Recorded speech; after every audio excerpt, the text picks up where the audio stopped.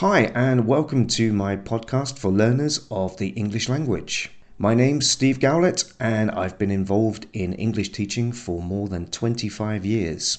In this time, I have taught thousands of people from all over the world, and I'm creating content for this podcast to help provide English learners with short, clear tips, lessons, and help.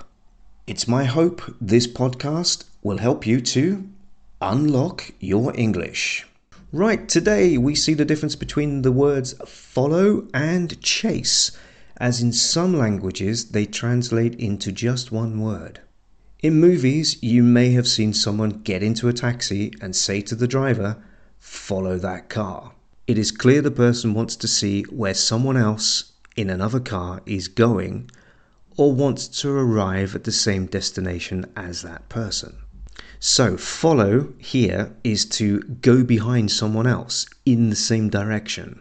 However, and as in many other movie moments, the police could be chasing a suspect or criminal or a villain. The typical scenario would be a high-speed pursuit or chase through the city streets with sirens wailing and the blue lights flashing. So chase can be a verb and a noun.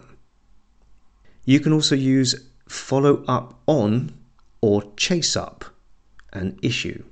For example, as a question, did you find out what happened to the delivery? And the answer could be, not yet, I will follow up on that later. So I will find out more information later.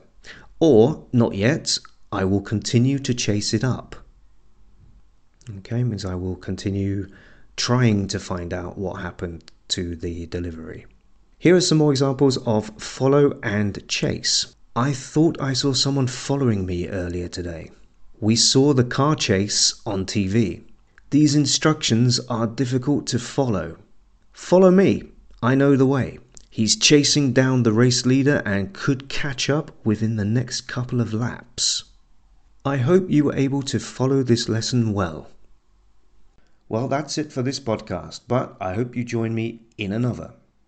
Also, please check out my YouTube channel, and I do post updated information on Facebook and Instagram. For now, I will say thanks for listening and go practice some English.